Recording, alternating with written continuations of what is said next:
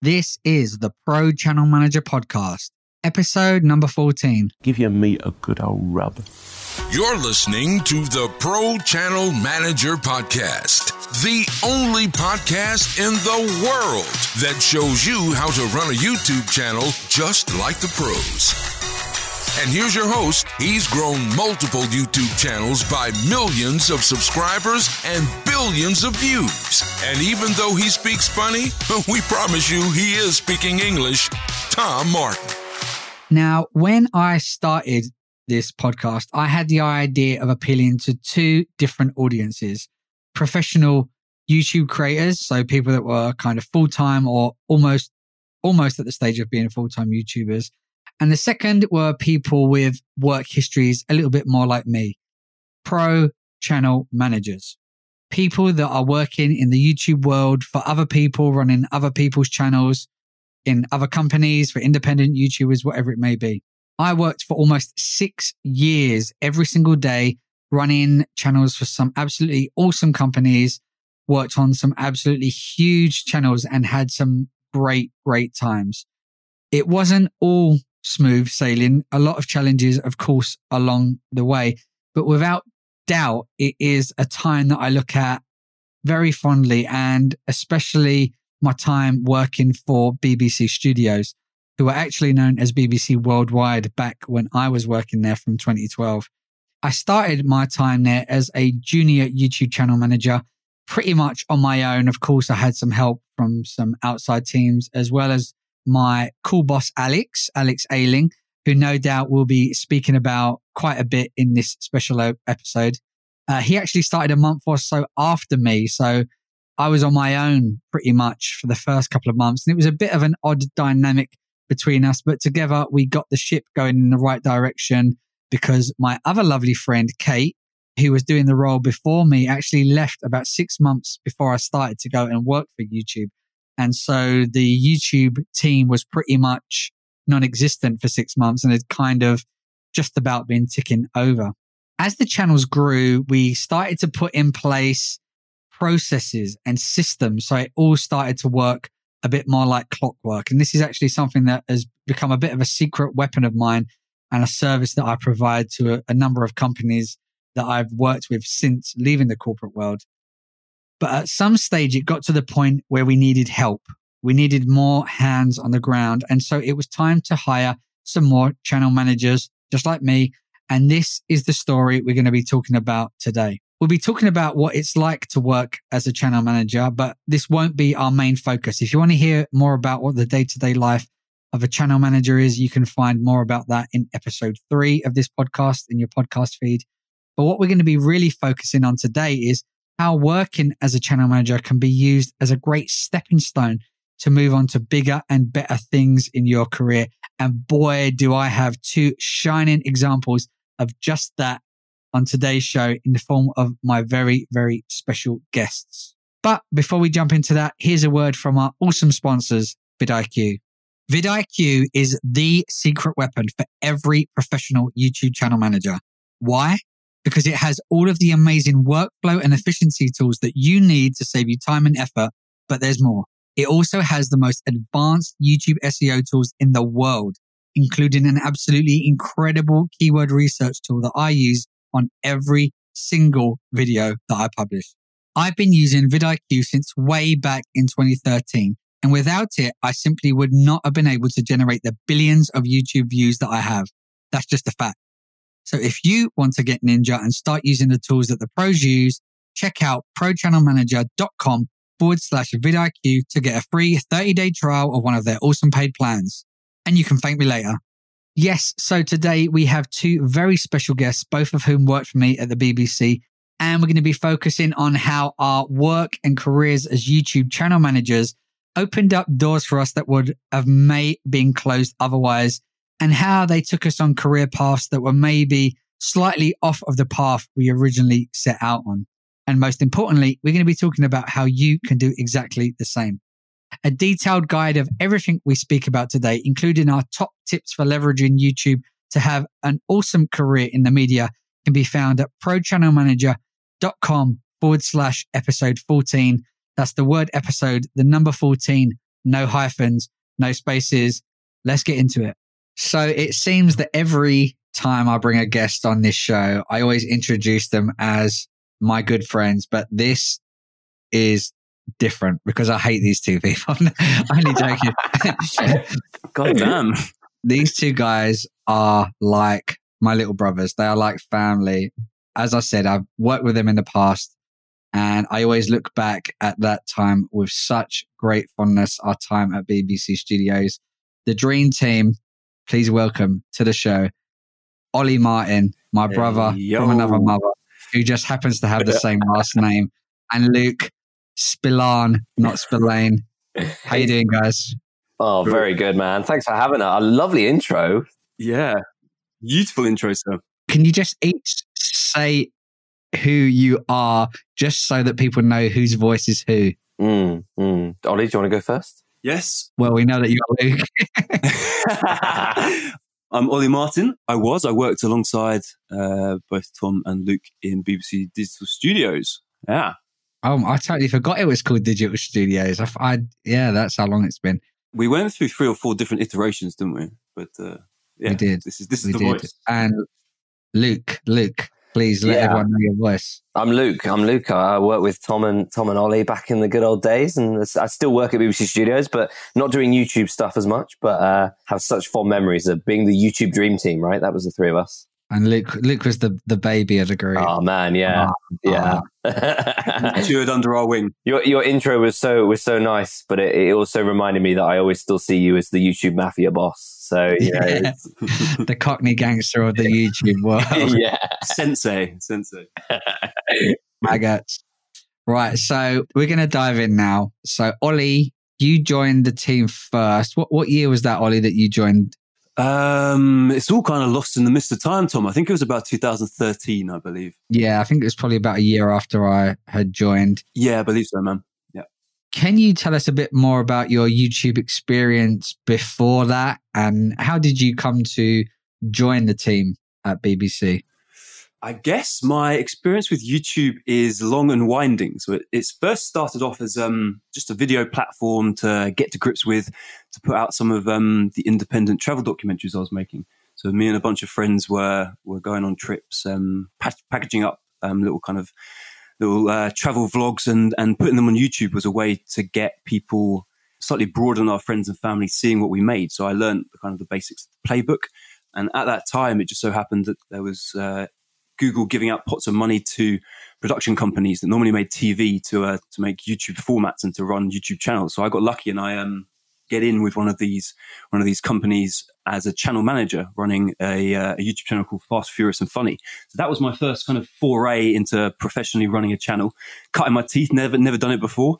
And then I met you, Tom, at a collaboration day, I believe, at the YouTube studio. Yeah. And that's man, that's how our paths started to cross. So how did you first get that job at Base? It wasn't Base 79, was it? What were they called? Diagonal View.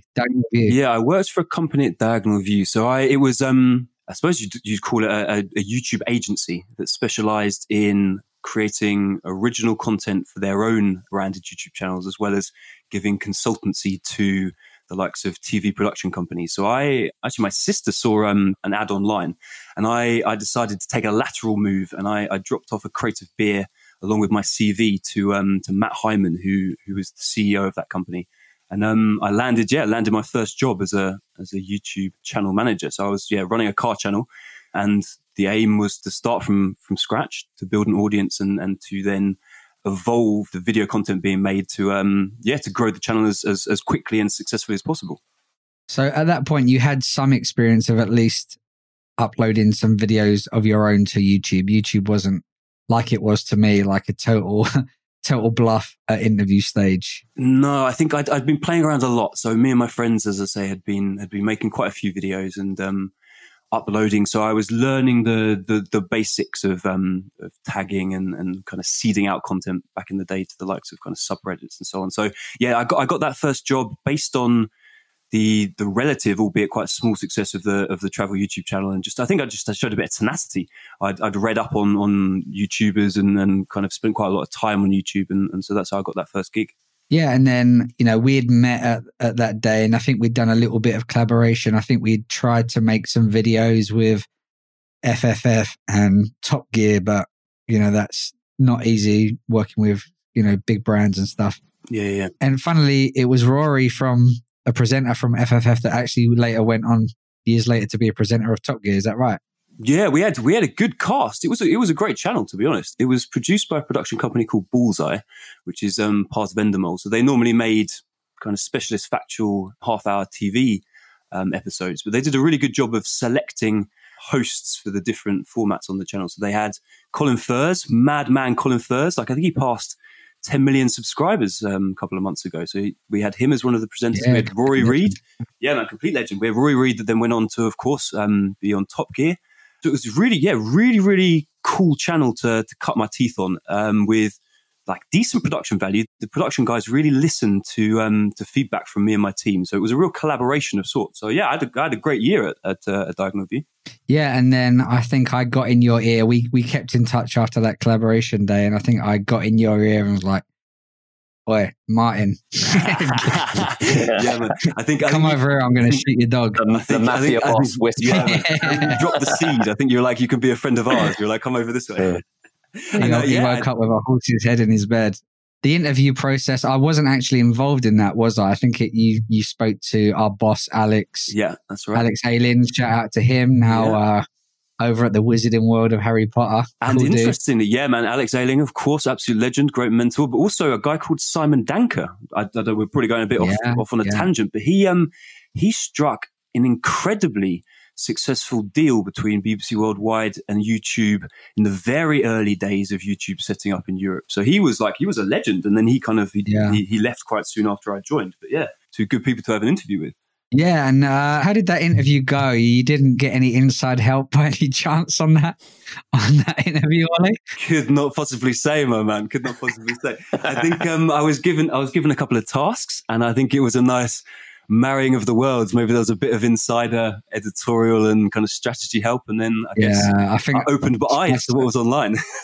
Yeah, I think there was some miracle that the knowledge of BBC food programs all of a sudden came to Ollie's mind, but we shall not speak about that. Let's get on to Luke. What time did you join our merry band, which at this point was growing, quite large? Yeah, because I sort of jumped on, I think, when Digital Studios was sort of that real sort of it was real startup energy, wasn't it? Like it was kind of growing and growing. And that was beginning of 2015. I joined January 2015. I joined as a sort of as a junior YouTube exec. That was when I came on. But I'd had a little bit of involvement beforehand with the team and kind of knew Tom and Alex via kind of various bits and bobs beforehand. So I think definitely 2015 was the big year when the sort of the team swelled, right? Everyone kind of, every team, there were new people in communities teams and new people in YouTube teams. It was such an exciting year. Yeah. So I was running the Doctor Who channel with my encyclopedic knowledge of Doctor Who, much stronger than Luke's weak knowledge of Doctor Who. So yeah, I was running the Doctor Who YouTube channel, and we actually contacted Luke as a kind of a micro influencer. Is that fair to say at that time? Definitely fair. My feeble 1,000 subscribers was a micro influencer. Big man in the game. That's what I call it. Yeah. Big man in the game.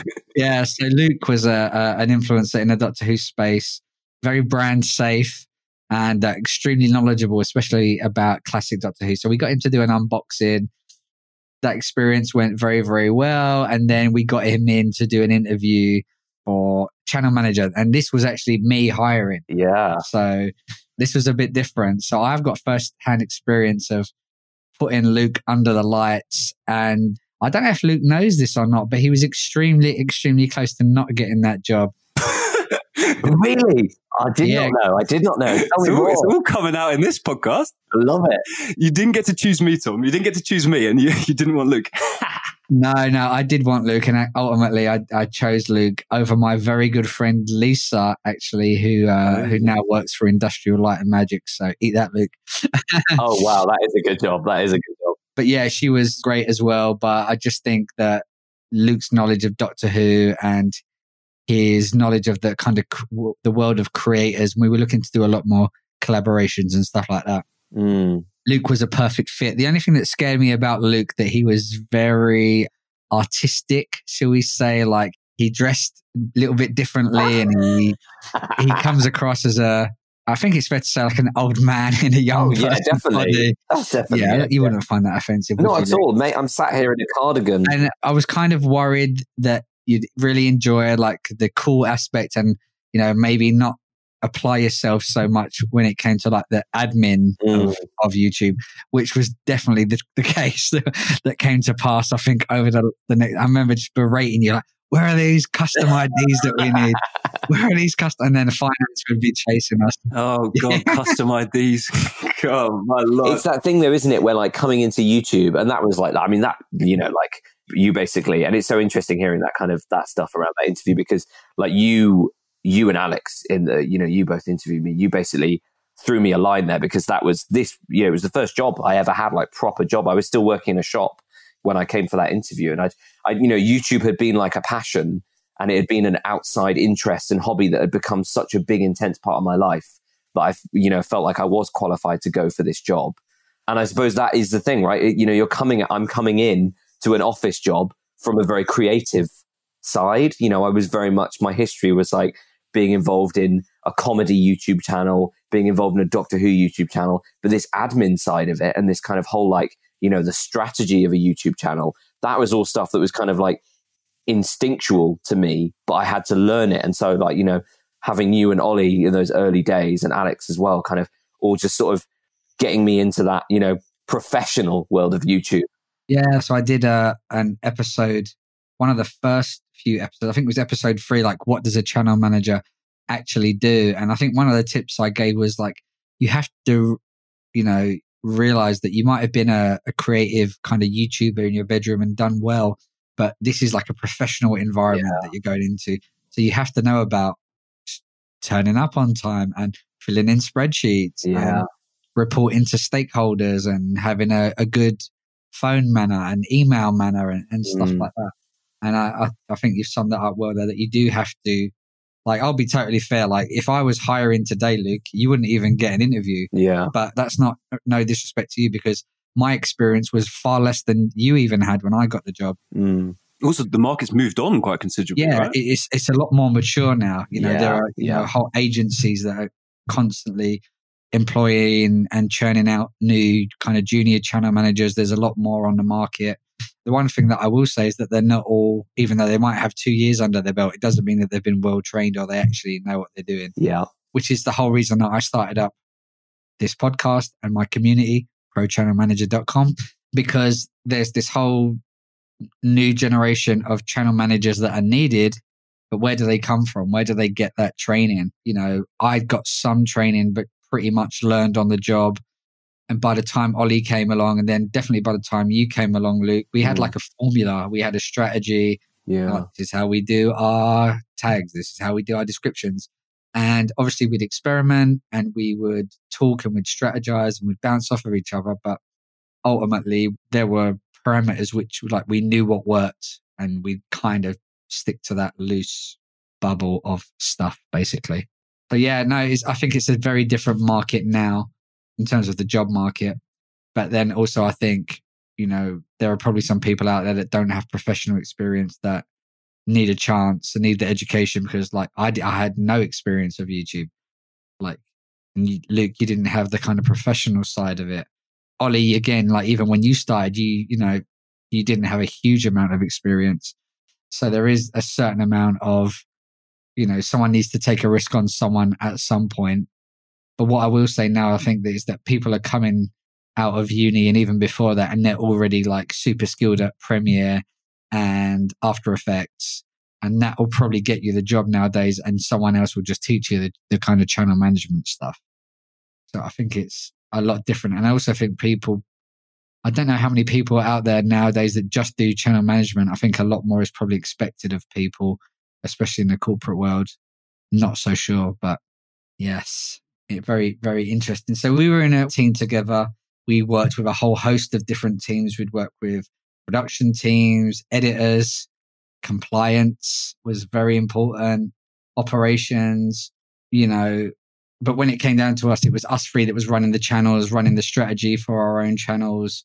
What do you think about, looking back at that time as being a channel manager? Was that fun work for you guys? Was that just a stepping stone?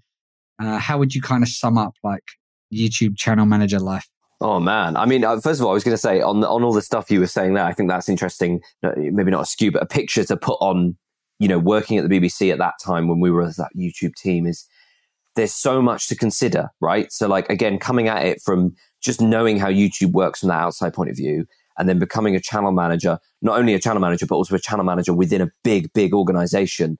There's so many rules and restrictions and, frameworks that you've got to work in that I found so just opened my mind completely. And I still think, knowing, other channel managers and stuff, like other companies do things differently, right? Like you can become a channel manager at the BBC and do things one way. A channel manager at ITV or Channel 4 or any other sort of big broadcaster will do things completely different.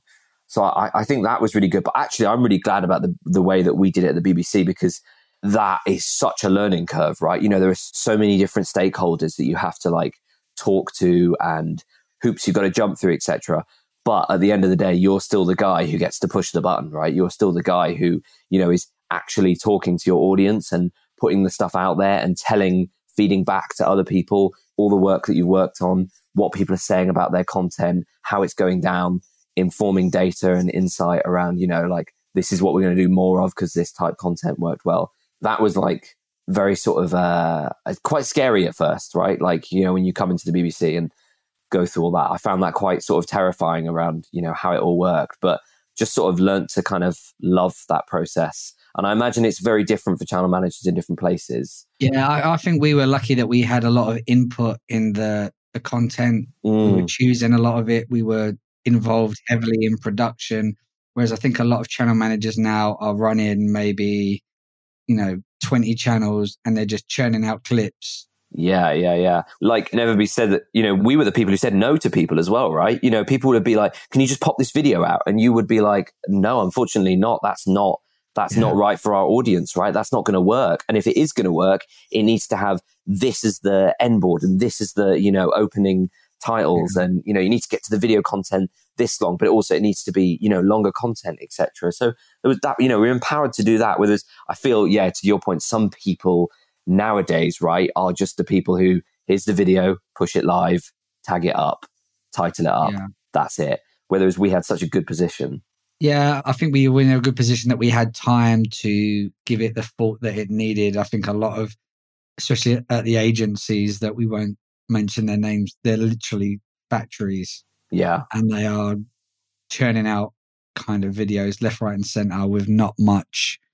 The amount of editorial consideration we used to give stuff was pretty cool.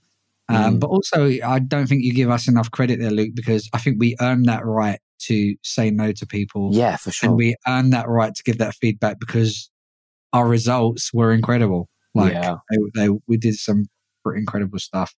And we knew what worked and what didn't. And, I think people respected us throughout the entire company. We were this young upstart team, but, we were at certain times the talk of the town. People wanted to, get involved with what we were doing. People would stop by our desks and get involved because we had a good energy as a team and we were like a young team. Well, I wasn't, but you guys were. But I definitely feel like we earned a lot of that privilege, if you know what I mean. Definitely, man. I also think that we started at a bit like a pivotal point in the kind of the media landscape, right? Because the YouTube channels have been running for a couple of years, but they'd been kind of segregated from like a larger chunk of the business. And so when I joined, it was basically you and Alex, Tom, and maybe one other person, maybe Owen with some analytics. And at that point, it was kind of like it was a nucleus. And I think with clear teamwork and objectives and then meeting those objectives every quarter, we really did build the respect of the surrounding kind of departments. I think from there we just blossomed, and it was amazing that when ultimately you left and then I left, Tom, the team had blossomed from 3 or 4 people to 20 or 25 people.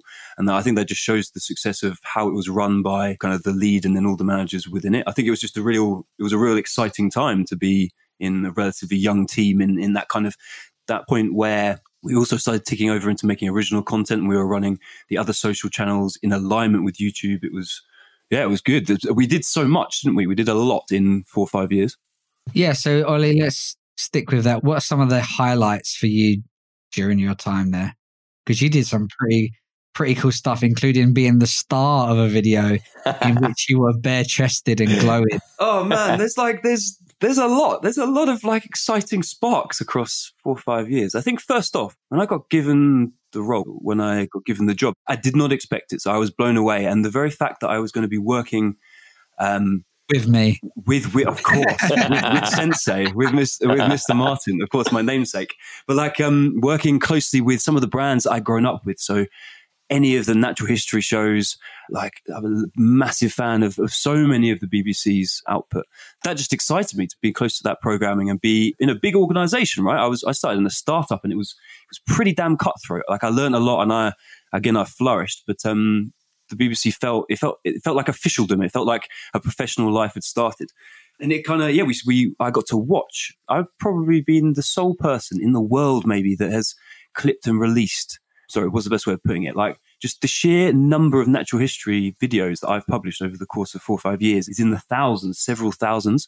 And I think that's amazing. I did a biology degree. And so to be able to watch the best quality natural history was pretty damn cool. And then in addition to that, I ended up, we did loads of videos. We did behind the scenes for Planet Earth 2 and Blue Planet 2.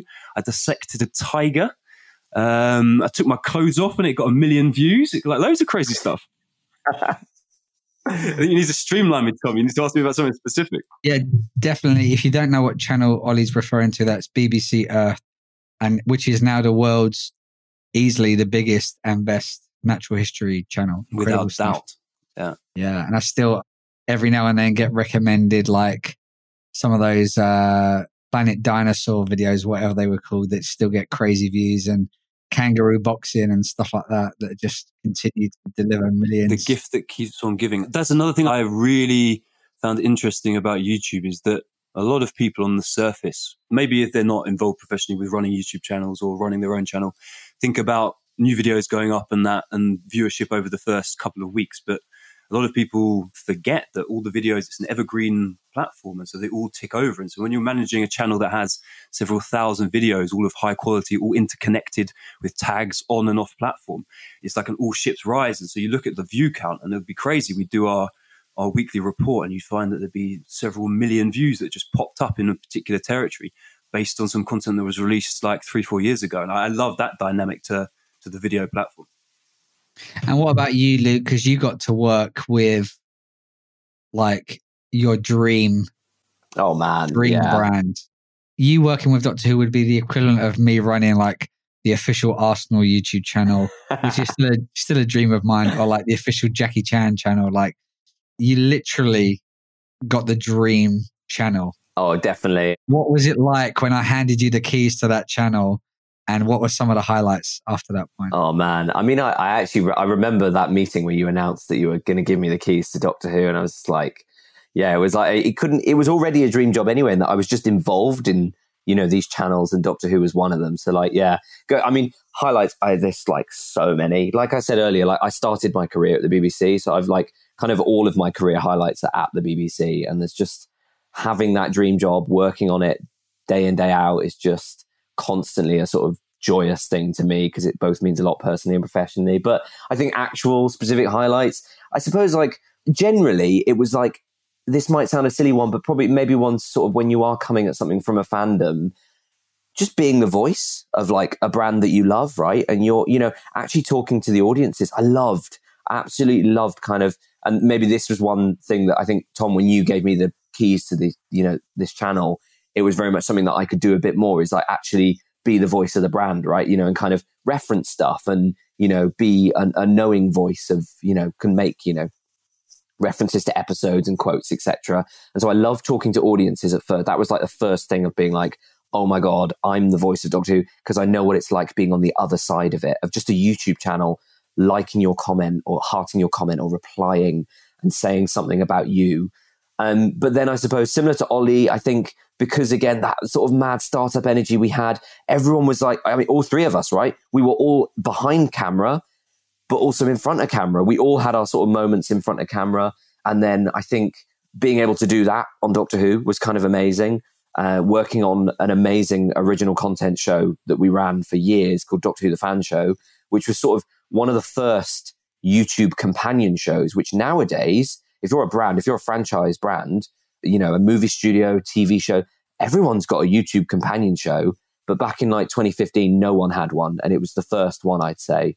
That was such a feat of pure passion and determination to get that. Yeah. Like, you have no idea how hard it is to get a kind of upstart digital production signed off by a huge corporate brand, and understandably so. Yeah. The fact that we managed to do that is still beggars belief, and I'm still so proud that as a team we managed to get that over the line. To do it regularly as well, right? So, you know, not only, you know, yes, if you think about working with big brands, right? Anyone, you know, if you're a channel manager or you've just, you know, any sort of digital role with big brands, you think about how much it takes to get one video, one post, one thing signed off. And this was like every week we were making a video for years.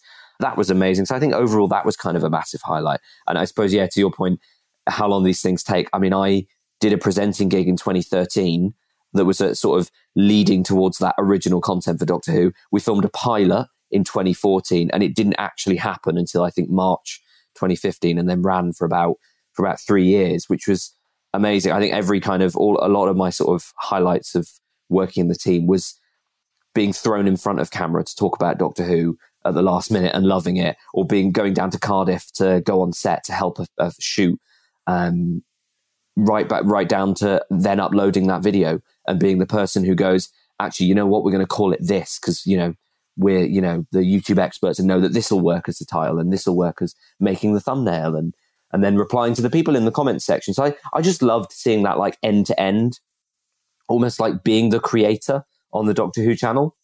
So you saw it from that point of being in front of camera all the way down to replying to comments. So, I mean, yeah, dream job, absolute dream job. Yeah, and I don't think that's very typical, actually, of being a channel manager, especially not now, of a channel that's not yours. Yeah. Is to see that editorial from inception to production to publish is pretty crazy. And since you asked my highlights, then yeah. Tom, as we're on the subject, sir. Yeah. What were your highlights of working with me and Ollie? That's what we want to know. Yeah, many highlights. I think the ones that I usually tell people are the ones that I think are going to impress people. So watching Peter Capaldi film on the set of the TARDIS was pretty incredible. Yeah. And being driven around the Top Gear track by the Stig also never ceases to impress people. Amazing. Highlight also choosing because most of what we did was on the other channels was, you know, selecting clips from TV shows and selecting the clips from both Alan Partridge and The Office, my two favorite sitcoms of all time, is just beyond a proud moment. I still look at those playlists today. They are the best moments, and like they've got millions of views, and you know, people still watching them today, and I chose those. That's like, to me, that's so cool. But you alluded to it, Luke. Actually, my proudest moment was having my little web series. Yeah. Was, you know, I had no desire to be on camera. I had no experience of being on camera, and I remember that came about. And we'll link to all of this stuff in the show. That came about by us launching this channel, which was kind of here nor there. We weren't quite sure of the direction. And I just huddled everyone together. It's like, right, we're just going to go and make a show in like an hour.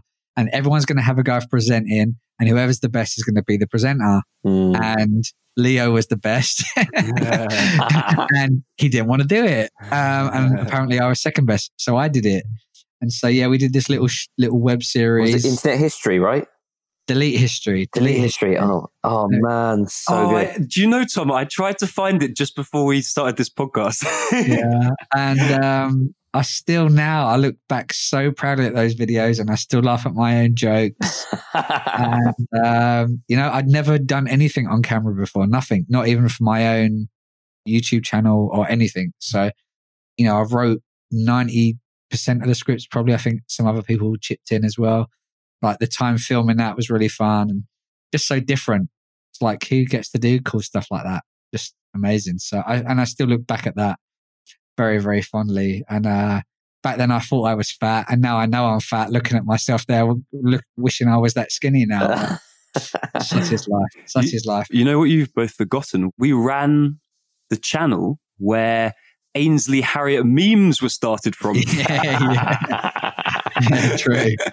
And then in like Inception style, we did a top 10 Ainsley Harriott moments, which then played on that meme. So we'd become self-aware at that point. On the flip side of that, what were some of the tasks that you didn't like? Because obviously it's not all glamour. I think we've probably alluded to it, Luke, that admin probably wasn't our... Oh yeah, I mean that's like any, you know, it's a fun job, right? But there's always going to be non-fun things to do, and that's, you know, finding out that, you know, there's so much admin to do behind the scenes, and like after a while you know the importance of that. That's never the fun bit. I've got so many kind of memories of just spending days, some weeks, just, you know, filling in spreadsheets with numbers for finance, etc., and all that kind of back end stuff. And you know, that's like part and parcel of any job. But for me, I think because like you said, Tom, earlier, you know, I was my first job. So coming into doing stuff like that, obviously, like, yes, I want to please and I'm eager to please. I need to do all that. But like kind of having to understand that, you know, like that stuff is as important as the YouTube upload, etc. You know, it's kind of doing that sort of stuff was challenging at first to me to kind of get my head around all of that stuff and, you know, not just focus on the fun stuff. That's been quite challenging. Yeah, I think any kind of, no matter what creative industry it's in, I think there's processes and systems and admin that has to happen so that people get paid and everything's tracked and things happen on time and get passed by compliance and brands and that kind of stuff. And, you know, that it's not all fun and games, no matter who you're working for. There's got to be some kind of paper trail of a lot of stuff that happens. And I think that's a skill that you could take into any field as well. You know? You know what I would also say actually is kind of like just sort of on the sort of like the hard stuff is also the forward facing stuff, right? Of, you know, like if you get something wrong, which is always going to happen in any job, right? But it's YouTube. You've got such a big following. You know, creators see it, but also brands see it. If you get something wrong, and like we're not talking anything, you know, there can be major things, but you know, whether that's just, I would, from my point of view, when I care so much about detail, especially with, you know, big brands with big fandoms, if you get spelling of something wrong, you know, that really, I just genuinely put on a personal level, I find that really gutting of like, oh man, and all the people are commenting in the comment section that you've got that wrong, and now it makes it seem like you didn't care or you didn't know, and that's kind of probably more of a personal thing, but that sort of stuff is always really hard because imagine any job, right? Anyone, you know, who works in an office or whatever, or just, you know, is very much a contained job. Imagine, let's say, roughly around 100,000 people having an opinion on what you're doing. A strong opinion. Yeah, a very strong opinion. That's what it's like working on, you know, social and working on YouTube then.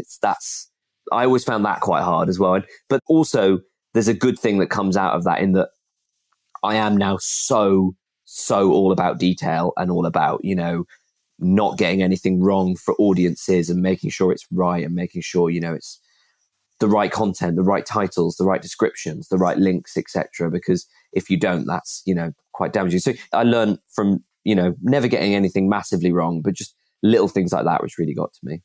Yeah, I once deleted a video that had 250,000 views, so I definitely learned a lesson that day. Oh, mate. And now I'm so paranoid about ever deleting any video on any channel. So I like triple check. But, you know, lesson learned. Yeah, exactly. You learn from it. So ultimately, I flew the coop in, when was that? 2017, I think it was. A very emotional day for me, just moving up the road. But it wasn't a huge amount of time after that before Ollie, you left the company, and Luke, you kind of moved on to work on different projects within the same company. Let's start with you, Ollie. Can you tell us a bit more about what you went on to do next, but also in the context of how did your time at the BBC as a channel manager, how did that help you go on to something else? And what were the kind of transferable skills that not only got you the job, but then allowed you to thrive in your new work? I think the BBC was a fantastic place to really double down, spend 4 or 5 years surrounded by colleagues that I really liked to work with and I respected. And we were doing we're doing a kind of exciting work. So even the nuts and bolts that we've just described of the spreadsheets and maybe the complications of IP and negotiations with other teams were all beneficial. So I really feel that I got a good sense of how to work in a professional team. We always worked to like clear goals. I just felt that after that amount of time, I wanted a new opportunity, and I'd been doing channel management as well as a bit of producing alongside. I was part of Edinburgh TV Festival's Ones to Watch, and as part of that, I delivered a presentation to win some funding to make a short film for Channel 4. And I actually did that presentation about freediving. I won the competition, and it just so happened that a guy that was working for Red Bull was in the audience. So after I gave this presentation, he came up to me and said, would you be interested in coming to work in Austria, which is the HQ of Red Bull Media House that makes the series and films for Red Bull athletes and the Red Bull brand. And so I jumped to the opportunity. So I suppose I made a lateral move more so into production specifically, but all of my expertise, I suppose I learned with you guys. We learned together all of that about programming, or as Red Bull calls it, programming, how to think of scheduling of videos, the back end, the SEO, the IP, how to communicate with other people that don't understand YouTube. All of that came in massive help at Red Bull. And so, as well as developing series and kind of conceptual pieces, an integral part of the last 2 years has been to educate people at Red Bull about how to run YouTube channels, how to both build audiences and get people to watch stuff, and then also how to make really good programming. So at the moment I'm a freelance producer, splitting my time between Barcelona and London. But I think the time with you guys was imperative to understanding the fundamentals of professional life. I think that's pretty much it, man. And I think also, I don't think it ever hurts to have the 3 letters BBC on your CV when you're going through. Completely. It's as I said, I started in a startup, and it was cutthroat. It was exciting, but there wasn't. I'm sure someone will listen to it. Dave Hyman, Matt Hyman is an absolute legend, but it was there was no rigor. There was no kind of management and so on. So coming to work with you and Alex and really having qualitative and quantitative objectives was just it's a fundamental to life. And so I learned some real key values, I think, from working at the BBC. And Luke, you're still at the company. It's no longer called BBC Worldwide. It's called BBC Studios. Tell us about the new gig, what you're up to now, and would there be any chance of you getting this gig without your time in our old team and the skills that you found and mastered there? Oh man, no. I mean, like I said, I'm still on that path, right? I've kind of been fortunate enough to have a career now at the BBC and still working there after 5 years. And now I'm a digital marketing manager. So now I look after social channels for scripted genre at the BBC Studios, which is a really exciting role. So you're not just working on Doctor Who now, working on kind of other brands and other scripted shows. And, kind of coming into that role was like a big step up from being a YouTube channel manager. But to this day, like everything I do, so like with my team, we always talk about, what's the formula that works for, the every social channel, what works in Facebook feeds when it's an image, when it's a video, what works in, email newsletters when it's the subject title, the pre-header, the content with it. All of that is down to us, as our dream team, 3 musketeers, knowing what worked on YouTube and what worked on our brands, like going through like testing different thumbnails and titles. And it all for me has kind of stemmed from that, and like learning all that with you, Tom, and kind of, learning to be a master of your own YouTube channel, for you to be the person who knows yes, no to thumbnails and titles, that kind of like diligence, that kind of like detail that's transferred across to every other social channel for me now, because obviously, I kind of going to Facebook and working on video, it was all, my mindset was coming at it from, oh yeah, that's what YouTube, that's a YouTube playlist. Oh, that's a YouTube premiere. Oh, that's YouTube end screens or whatever, coming at it from all that sort of, coming out from a YouTube background and then applying that knowledge to learning about other platforms. But basically YouTube is my bread and butter. So I learn all of this stuff via YouTube. That's always an ongoing thing for me. And I still don't tell the other social channels, but YouTube's still my kind of my favorite. Like, that's the one where I learn everything that I still take to this day. Yeah. And I'd say for me, transferring out of the corporate world into the freelance world, there's still a lot of skills that absolutely. There's no way I could survive without. So, we had to deal with a lot of internal stakeholders. So communication had to be great, reporting back on successes, challenges. To me, that's just how I learned how to, that's customer service. And that's how I now deal with my clients. I just treat them as I would any other stakeholder, making sure people's expectations are managed. This is when something's going to be delivered and you deliver it on time. Otherwise, you're in trouble. We've spoken a lot about admin and process. I'm very process driven. I probably was responsible for most of the processes that we had to follow because before I joined, there was no process. So a lot of that has now flowed through to my new business where now I've got, you can imagine the amount of Google Docs and spreadsheets and processes and I bet stuff I've got. Yeah. You do not want to see my hard drive full of spreadsheets. And I think goals, I'd say actually something I've really let slip until recently is having clear goals with, clear numbers. I've suffered for not having that.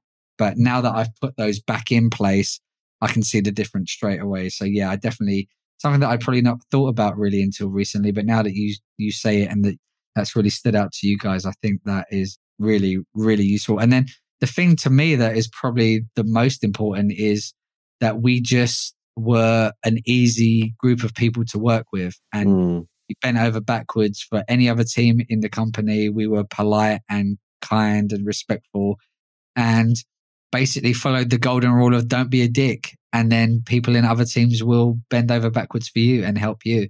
And I think that is a skill that to a certain point you can't teach because some people are just dicks. Not at the BBC specifically. I'm just talking about in life, And so I think, treat people with respect, with kindness, and they will help you. And obviously you need to give as much as you take as well. And I think that we did a good job of trying to help other people as well. And, coming together in tight deadlines and getting stuff done and staying late, coming in early. I remember Ollie specifically was like our live stream go-to person and he'd be around all the time to be working on live. That's very true. There was a whole bunch because that was when live streams were pretty well. They were brand new, and so I remember staying up and we did the Doctor Who World Tour. You did some of that as well, Tom, didn't you? Yeah, we did loads of stuff. We did David Attenborough. We did one of those too. We did Top Gear. Yeah, good stuff. Well, it sounds like you're both now in a kind of really good place, and you've come from a great background. What are some of the tips? We've spoken about getting on from channel management. What are some of the tips you'd give someone trying to get into the YouTube channel management space? What skills would you make sure they focus on developing with a view to getting work as a professional YouTube channel manager? Oh, this is maybe very applicable to me personally, but I think I learned a lot by, maybe this is quite general now, but because things have moved on, but making your own opportunities and making your own channel. Like Tom, I know you've you've gone off and made, your own channel and made your own videos, etc. And Ollie was doing it and I've done it. And I feel like if you've got your own content, it's a different level of caring. Like you're working for a brand, you're working for companies, but when it's your content as well, like you're creating it, I think that helps you a lot. And that channel might not do well. Like we're not saying that you create a channel that's a viral hit, but I think you learn so much from putting everything that you are into a channel. And so I would always say, have your own channel, make your own channel in whatever that can be, whether it's talking to camera or whether it's, clips that you film of birds or wildlife or whether it's, trains or whatever, make your own YouTube channel and learn from that and play around with that, because that's the gift of working on YouTube and being a channel manager is that YouTube is open to all and you can have a crack at it. It's not something that you only get to have a crack at when you work for a brand. You get to obviously work with amazing brands on their IP, etc. But it's there for playing with. I would say to anyone, play with it. Do it yourself, make your own videos, even if it's just 4 videos, work out which one works better. Even if it's just one's got 5 views and one's got 3 views. Why has that one got 5 views? Is it the thumbnail? Is it the title? Just everything like that. Make your own opportunities and play with it. Yeah, I couldn't agree more. As someone who has hired channel managers, who continues to hire channel managers and helps other people hire channel managers, I'd much rather see someone who is working on a small fledgling channel, but gets it and understands it and has put the time and the effort in, rather than someone who's got paper qualifications and comes along and says, I want to do this, but you've got no excuse not to have done something in the past. So couldn't agree more. Ollie, any parting words of wisdom from you on people trying to get into the channel management space? No, I just say all of that is pretty much spot on. Get your hands dirty. The great thing about YouTube is that you can start up a channel, shoot whatever you want on your phone or whatever, and upload it and play around and get a sense of the rhythm of running a channel, because there are a lot of bits to it. And if you want to go into the profession of channel management, as we've just discussed, it's you could be in charge of one channel, or you could niche down. There's so many different variants of being a channel manager these days. So for me, I enjoyed the production side as well as the you call it the kind of logistical or the programming side of things. So really do just try yourself and experiment, because when it comes to the interview process, as you say, Tom, that's just as valuable in my mind as someone who's got something good on paper. I would also say it's worked for me, and I will continue to have this mantra of teamwork and collaboration is vital. Trust and respect the people around you. Look for mentors who you think can give you kind of wise advice about the direction you want to take your career, and just enjoy it, because YouTube is a video platform. It's we're not doing accountancy here. It should be an enjoyable thing. We're making content or releasing videos that people are engaging with, and we're growing audiences. So it should be fun on some level. So yeah, just enjoy it and find your niche and blossom. Yeah, I think networks and mentors is a huge, huge, huge tip, and probably something I'll do a separate episode on, because absolutely that's changed my life. And, you know, in some aspect, I don't think you guys would have been working with me if we hadn't known each other before those job posts came up. So I think you're both a great example of like how important it is to work on your network as much as anything else. Thank you so much. We could probably go on for hours and hours and hours and hours reminiscing about the good old days of 2012 and 2013, 14, 15. But before I let you go, we've got our patented, and you should know this because you're both ardent listeners of the show, aren't you guys? Yes. 100%. That you've got to get past my patented Fast Five. So these are 5 quick fire questions that you need to answer really, really quickly. Oh boy. Oh boy. Jeez. Oh man. We're going to go Ollie first, then Luke first, but then next question will be Luke first, Ollie first. So don't speak over each other, because you will be seen live. I've got a picture. Can I just quickly say, I've got a picture of Ainsley Harriott staring at me from my YouTube search. So if I'm slow and unresponsive, it's because I've been hypnotized by Ainsley. If the answer's a little bit of Sully salt, then rub that meat. Rub your meat, rub your meat, my son. Right. Ollie, get your mind out of the gutter, please. Yeah, this is very... I've cleared it, man. I've meditative Ollie, breathing. you're going first. Ollie, then Luke, then Ollie. Right, Fast 5. Question 1. If you could only ever watch one YouTube channel ever again, what would it be? Ants Canada. Doctor Who. Wait. What's Ants Canada? Yeah, man. I want your listeners to know they have to look it up, because it's so good. Because it is so goddamn good. I dropped that in my interview at Red Bull, and people love that. So it's an exciting one. It's an example of how diverse and how successful you can be if you find a niche for the type of films that you make, or the passions that you have. How about that, Tom? All right, let's keep it mysterious. We'll link to it in the description. Luke, Doctor Who. Yeah, obviously, because he just loves watching himself and his haircuts changing. Not the videos I'm in. Not the videos I'm in. It's just an easy way. It's an easy way to not have to own the DVDs. I can just, if I've just got one channel, just live all those best moments. Can I quickly add? I know this is supposed to be quick fire, but I was a really... Yeah, well, that's gone out the window. I know it's gone out. It's fine. This is the extended cut. I really enjoyed the format that you presented, Luke. It just had all the bits that you wanted, man. And I didn't know much about, as you know, I didn't know much about Doctor Who before joining Worldwide. Yeah. And I just so appreciated the fandom and the Whovians, and it was just really cool, man. And that's one of the things. That's one of my lasting memories. And when people ask me about that experience, the diversity of brands that we worked on is one of my favorite things. Oh, that's so good. I agree and disagree at the same time.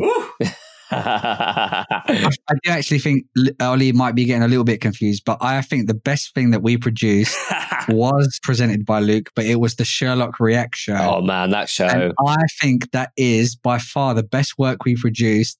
And I think it is one of the best examples of how a brand can create content. So we will link to that. That was an incredible, it looked beautiful. It sounded beautiful. You know what? I actually meant to call that out as a highlight because that kind of overdid it for Doctor Who with me in terms of like those three, we made 3 videos there. Maybe 4, but like absolute, just like, you know, and just sometimes you do something, you're like, no notes, no changes. Perfect. Yeah. Done, happy. That was an incredible piece of work. So let's all just give ourselves a pat on the back. How about the launch of the Stick YouTube channel? In 1 week, 4 assets released and 100,000 subscribers. Boom! In 1 week. Oh man, that is a drop the mic channel manager moment. That's a goddamn intro to your podcast, Tom. Right. Please remember, this is the fast fire, not the 7-hour fire. Right. So Luke, you start with this one. Yeah. What one feature of YouTube from the past would you bring back? Oh man, I forgot what it was called, but the oh my god, what was it? You know when you did a collaboration and their video was below. What was response that? Video. I response knew video. Response video. Man, I loved that because again, I'm early days YouTube creator. That the conversation you could have between channels that wasn't just an end screen. It was like, I'm responding to this video. I love that feature. Ollie? Yeah, mine's very similar, but it's back in about 2011, 2012 when a like from another YouTube channel that had a decent following would mean that your video was then put on their feed. I remember the channel that I first ran got liked by Vsauce, massive kind of pop science YouTuber. And we got something like 35,000 subscribers off one click. That I just remember the power of a like and the power of collaboration in that sense in the early days was phenomenal, absolutely phenomenal. Cool. Similar to that, Ollie first, if you could add one feature to YouTube, what would it be? I don't know, Tom. I suppose you're a little bit removed now, aren't you, from YouTube? I'd say. Yeah, so it'd be more from like a user point of view. But I don't really have anything in particular. I'm interested in how it evolves because a lot's changed in 2 years or 2.5 years. Ollie would want a Ainsley Harriott button. That's not a quick order. I would love that. I would love that. And Luke, for you, are you still close enough to YouTube to pine for a certain feature? Yeah, I'm still close to it. What do I tell you what, but can I talk about back end features? Is that also absolutely. I don't know if I suppose I can do this. One of my favorite tools that we've used before and we still use to this day is TubeBuddy. I absolutely love TubeBuddy so much. And I just think like all the features that are on TubeBuddy, I just don't know why they're not main YouTube features. A/B testing has always been like hugely powerful on TubeBuddy for me, for all of working out everything on not just, on lots of brands, what works on YouTube, but everything that's basically just come out of Click Magnet, which is a new feature that they're running, which is so good. Like knowing it basically tells you like what thumbnails work well. And I just don't know why YouTube are not like doing this themselves, other than the fact I don't want TubeBuddy to go out of business, obviously, but like everything that they do back end, like A/B testing, telling you what thumbnails are working, certain scheduling tools.